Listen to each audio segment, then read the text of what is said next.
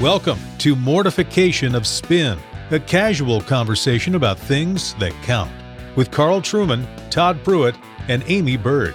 Mortification of Spin is a weekly podcast from the Alliance of Confessing Evangelicals. This week, the Spinners take some time to talk with Tom Askell, Calvinist in the Southern Baptist Convention. Tom's decades in pastoral ministry have given him a valuable perspective on church and doctrine, and his keen insights are worth listening to. Stay tuned after to find out how to get a free audio message from the Alliance of Confessing Evangelicals.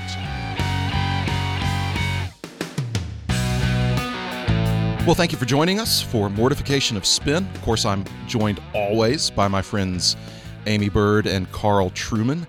And today, we're talking about a subject that is near and dear to my heart as someone who was raised in the Southern Baptist Convention, someone who came to know the Lord in a Southern Baptist church and heard the gospel in a Southern Baptist church, and who still has a great deal of affection for my Southern Baptist brothers and sisters. We're talking about Calvinism in the Southern Baptist Convention. And yes, it does exist in the Southern Baptist Convention. In fact, Carl and Amy, I would dare say that many, if not most, oftentimes of the Calvinists people meet these days happen also to be Baptists, which is kind of a strange phenomenon. I mean, you go to some of the big conferences that are typically Reformed-ish, or at least committed to the doctrines of grace.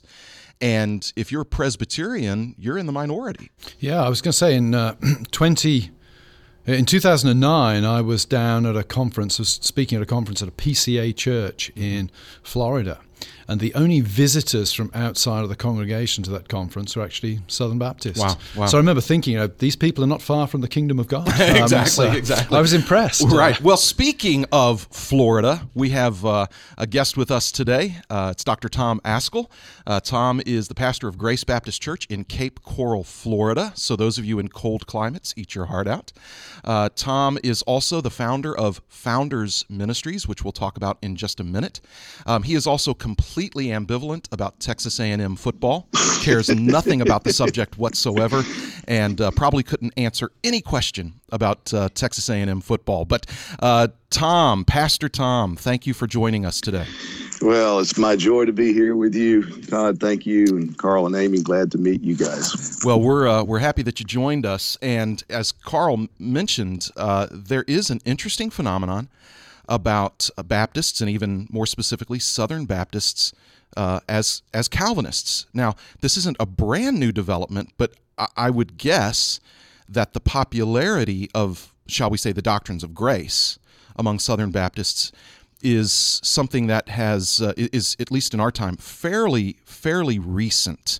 However, one of the reasons why we had you on the program, Tom, is that you were a Calvinist before Calvinism was cool. Yes? Yeah, I think that's probably true. Yeah. It's been over 3 decades now. Yeah. So you are a graduate of Southwestern Baptist Theological Seminary in Fort Worth, not exactly a bastion of Calvinism. And in fact, I was going to ask, are they planning on building anything in your honor at Southwestern Seminary? I understand that there is a toilet stall that has my name on it somewhere on campus. Okay. Well, I was wondering if it might be something like that. Also, I was now that I'm thinking about it, Paige Patterson has recently said, which this was crazy because Carl Trueman actually preached at Southwestern Seminary several weeks ago, which I thought, that shocked me. That kind of turned my world upside down. He also expressed the fact that basically his favorite Calvinist is Carl Trueman, which I thought, I wonder if Tom knows about this and if that hurt Tom at all. Am I not everybody's favorite Calvinist? Because I was thinking, Tom, that you might be Paige Patterson's favorite Calvinist, but you apparently don't make the list. Well, that's one of many lists that I have not made, so that's not any surprise there. And I understand why Carl Trueman would be Paige Patterson's favorite Calvinist. Carl Trueman has a great following. I've been his fanboy for many, many years. Oh, he's one of my favorite celebrities. Oh, nice. Carl Trueman is your homeboy? Yes, perfect. Tom, so why you're the founder of Founders Ministries. Now, why the name Founders? For those who may not know why that's important. Yeah, and I don't know that it's fair to say that I'm the founder of Founders. I'm one of 7 men that helped begin this ministry 32 years ago. Yeah. And we called it at the time, wanting to have just a pastor's conference, we called it the Southern Baptist Conference on the Faith of the Founders. Mm-hmm.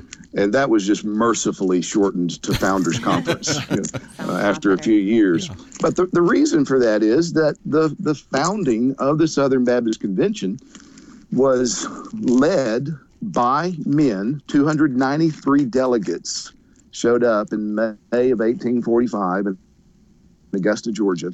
Every one of them came from churches or associations held unambiguously to the Second London Baptist Confession of Faith, either in its Charleston or Philadelphia expressions. And so there was no doubt that those who formed the entity that became known as the SBC were Calvinists. Calvinism was the cradle in which the SBC was rocked. Yeah. Yeah, which is huge, and I think a bit of history that most Southern Baptists are unaware of. Yeah, that's gotten much better. I mean, certainly from definitely. my days at Southwestern, I had professors that did not know that and found it very difficult to believe. Right. But today, because of the material that's been published and the ready access to it, anyone who wants to be informed can be. Right. Why do you think there was such antipathy then towards Calvinism in the Southern Baptist Convention, Tom? When? You're talking about over the last 30 or 40 years or longer? I suppose my own knowledge of the Southern Baptist Convention is fairly limited and really of the fairly recent history, but it seems to me that there's a lot out there of fairly aggressively anti-Calvinist rhetoric in certain quarters of the Southern Baptist Convention. Well, yeah, that's true, and it's really interesting because it depends on your perspective, where you're sitting from. From my perspective, some of that anti-Calvinism rhetoric has died down over the last 5 or 6 years, which may seem strange to someone from your vantage point. However, it's still there, and there's still pockets where it is pretty intense. And I think there's several reasons for it. I do believe that some still do not want to acknowledge our history.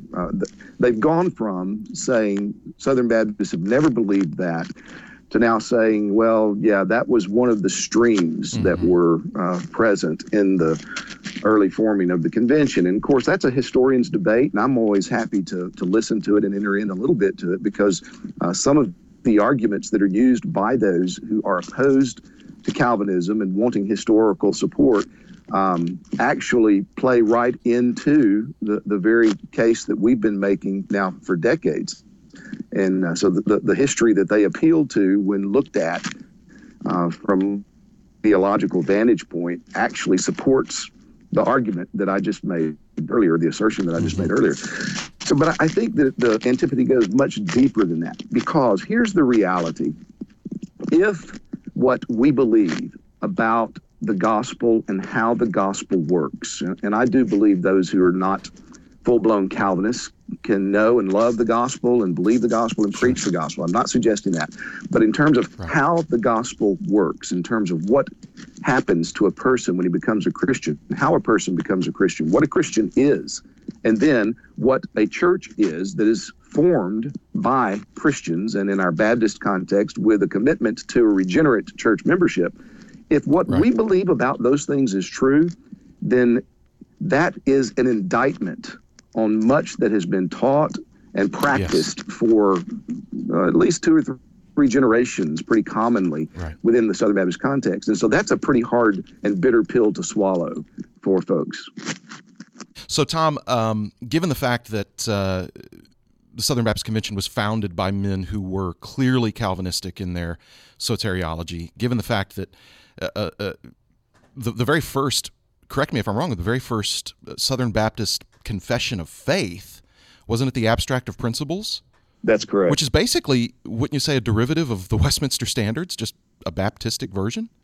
Yes, it's an abstract of the Second London Confession of Faith. Yeah, and James Boyce, who was the founder of Southern Seminary, referred to the Westminster Confession as, quote, our confession. Wow.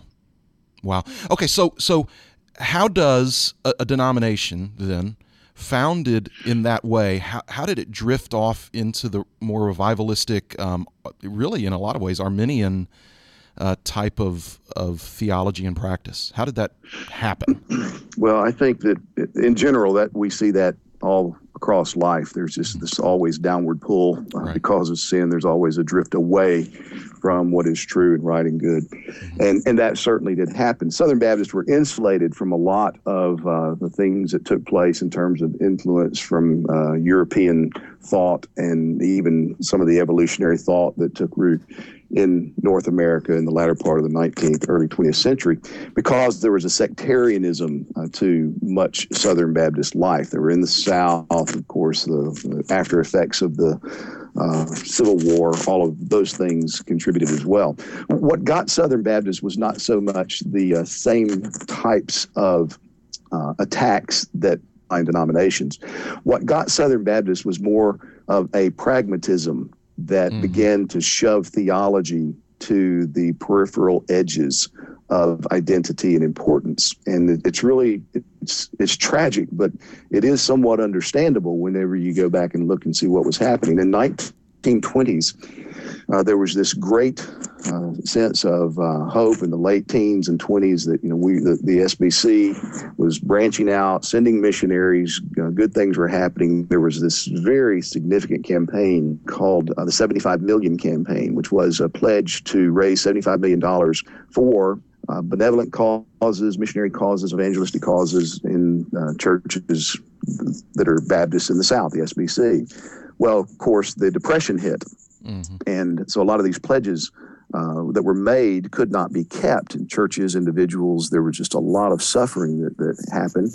And there's actually correspondence. I don't know that it's ever seen the light of day, but Tom Nettles has discovered correspondence between certain Southern Baptist leaders in which they are arguing with each other and saying, look, you cannot come out with this position. You've got to drop this argument. So we are about to go under if we do not get these monies coming in to pay these bills that we've incurred.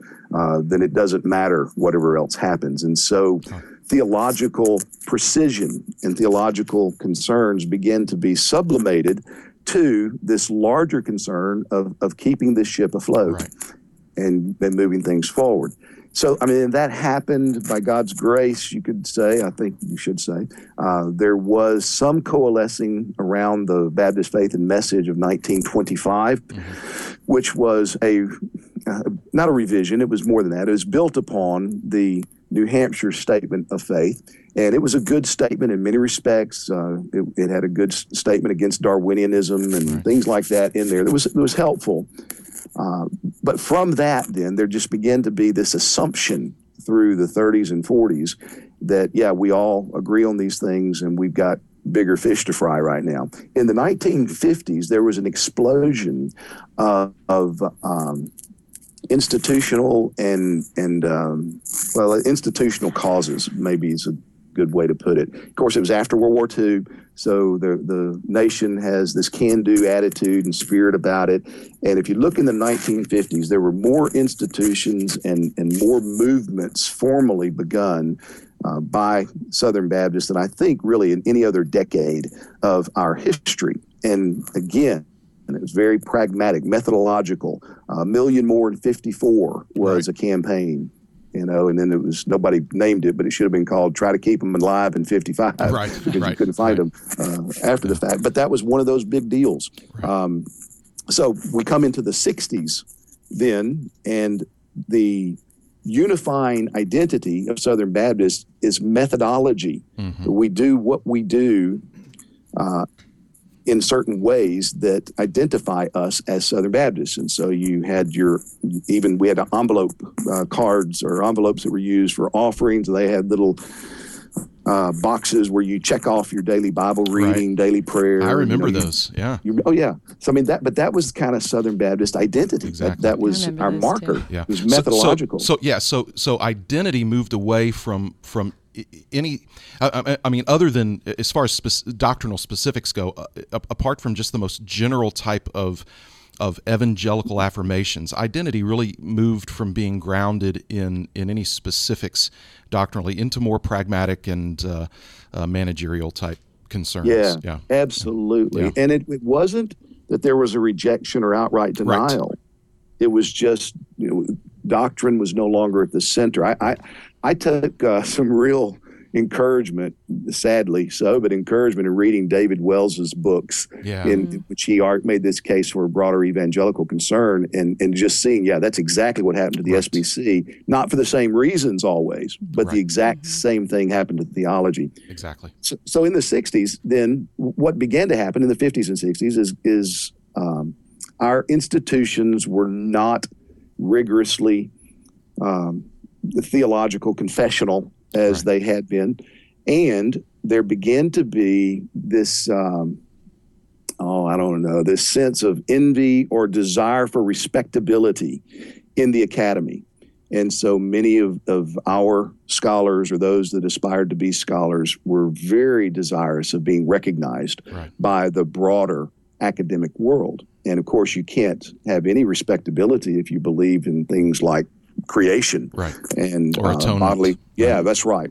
So all of these doctrines then begin to be questioned, and there was a big turn as well in theology that impacted Southern Baptists in the 20s and 30s with a personalism that came in largely through E.Y. Mullins, who was a giant of an influence among Baptists in general, and specifically Southern Baptists.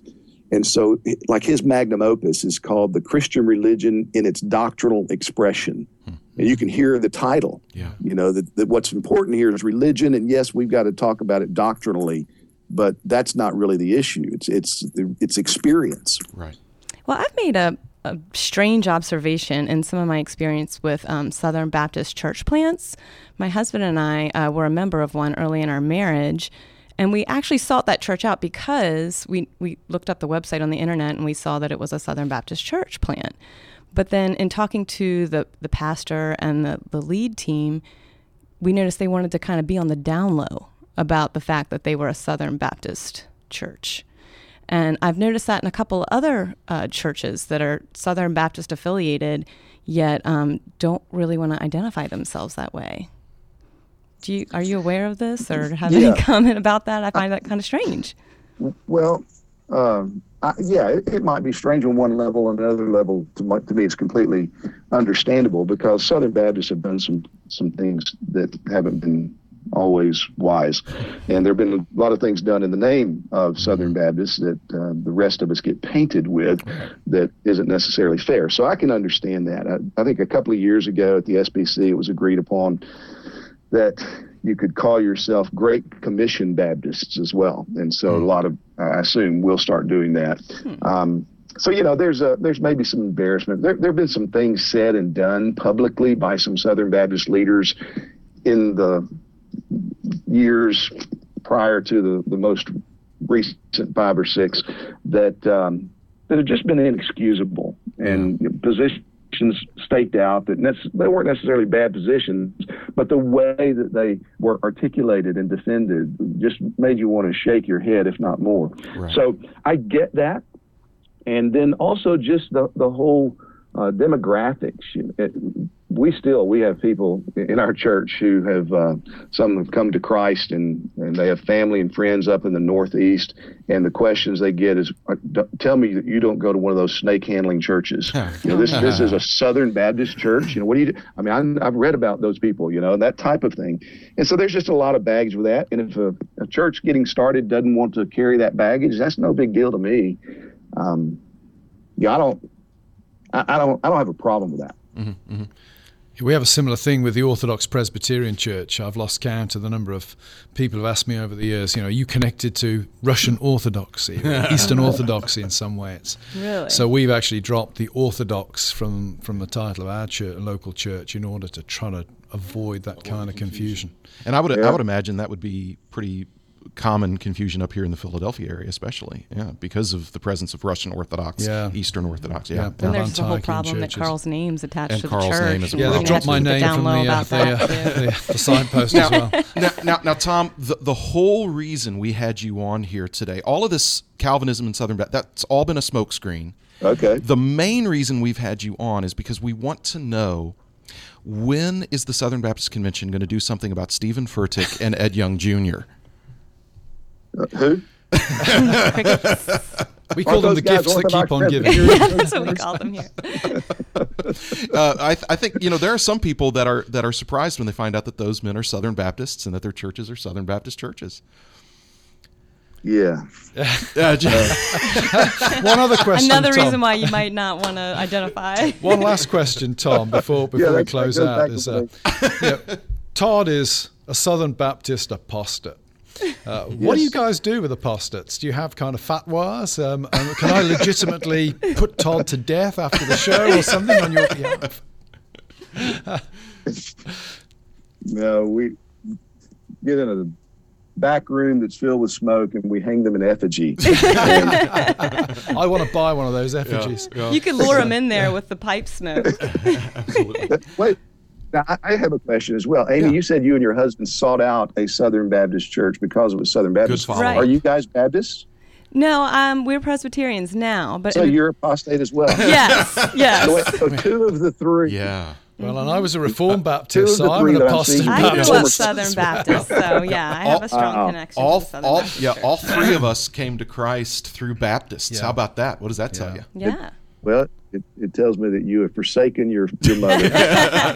Well, and I will tell you this in all seriousness. It tells you that one of the things is, as goofy as some corners of the Baptist world can be, just like some corners of the Presbyterian world, there's a whole lot of Baptists over the years that have been very faithful to the gospel.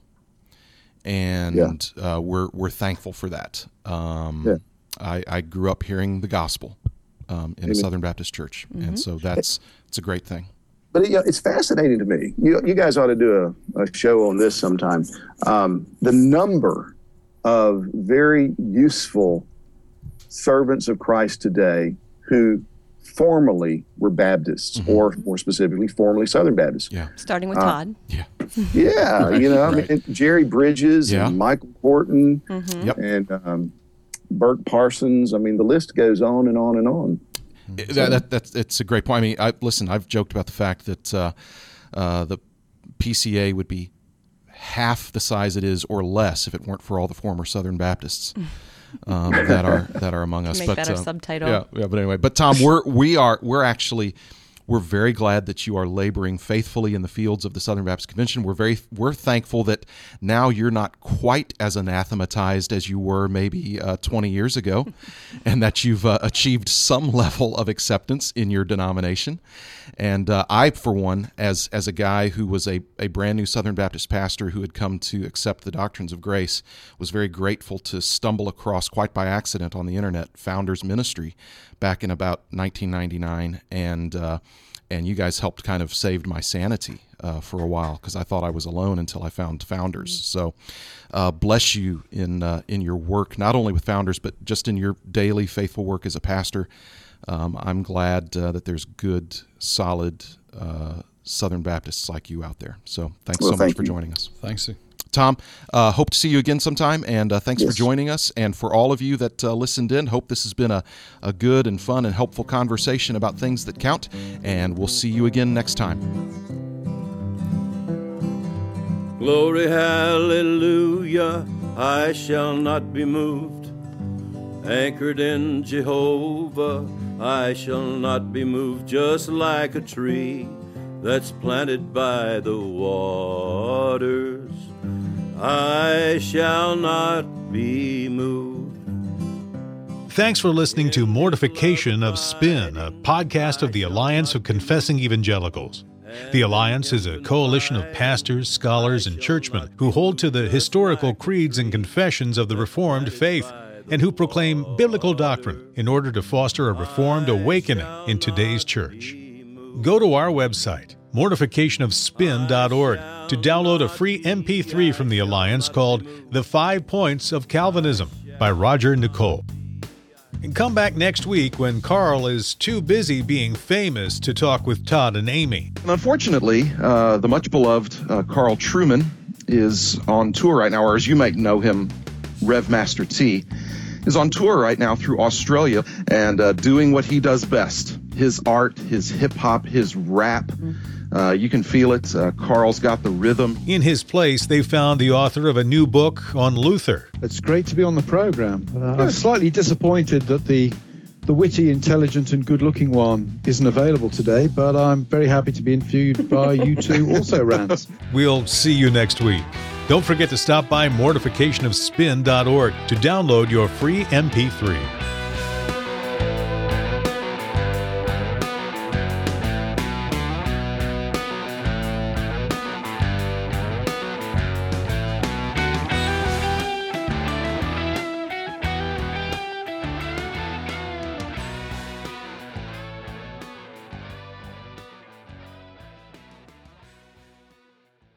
Hey, and I'm wondering, did you get that Harley yet?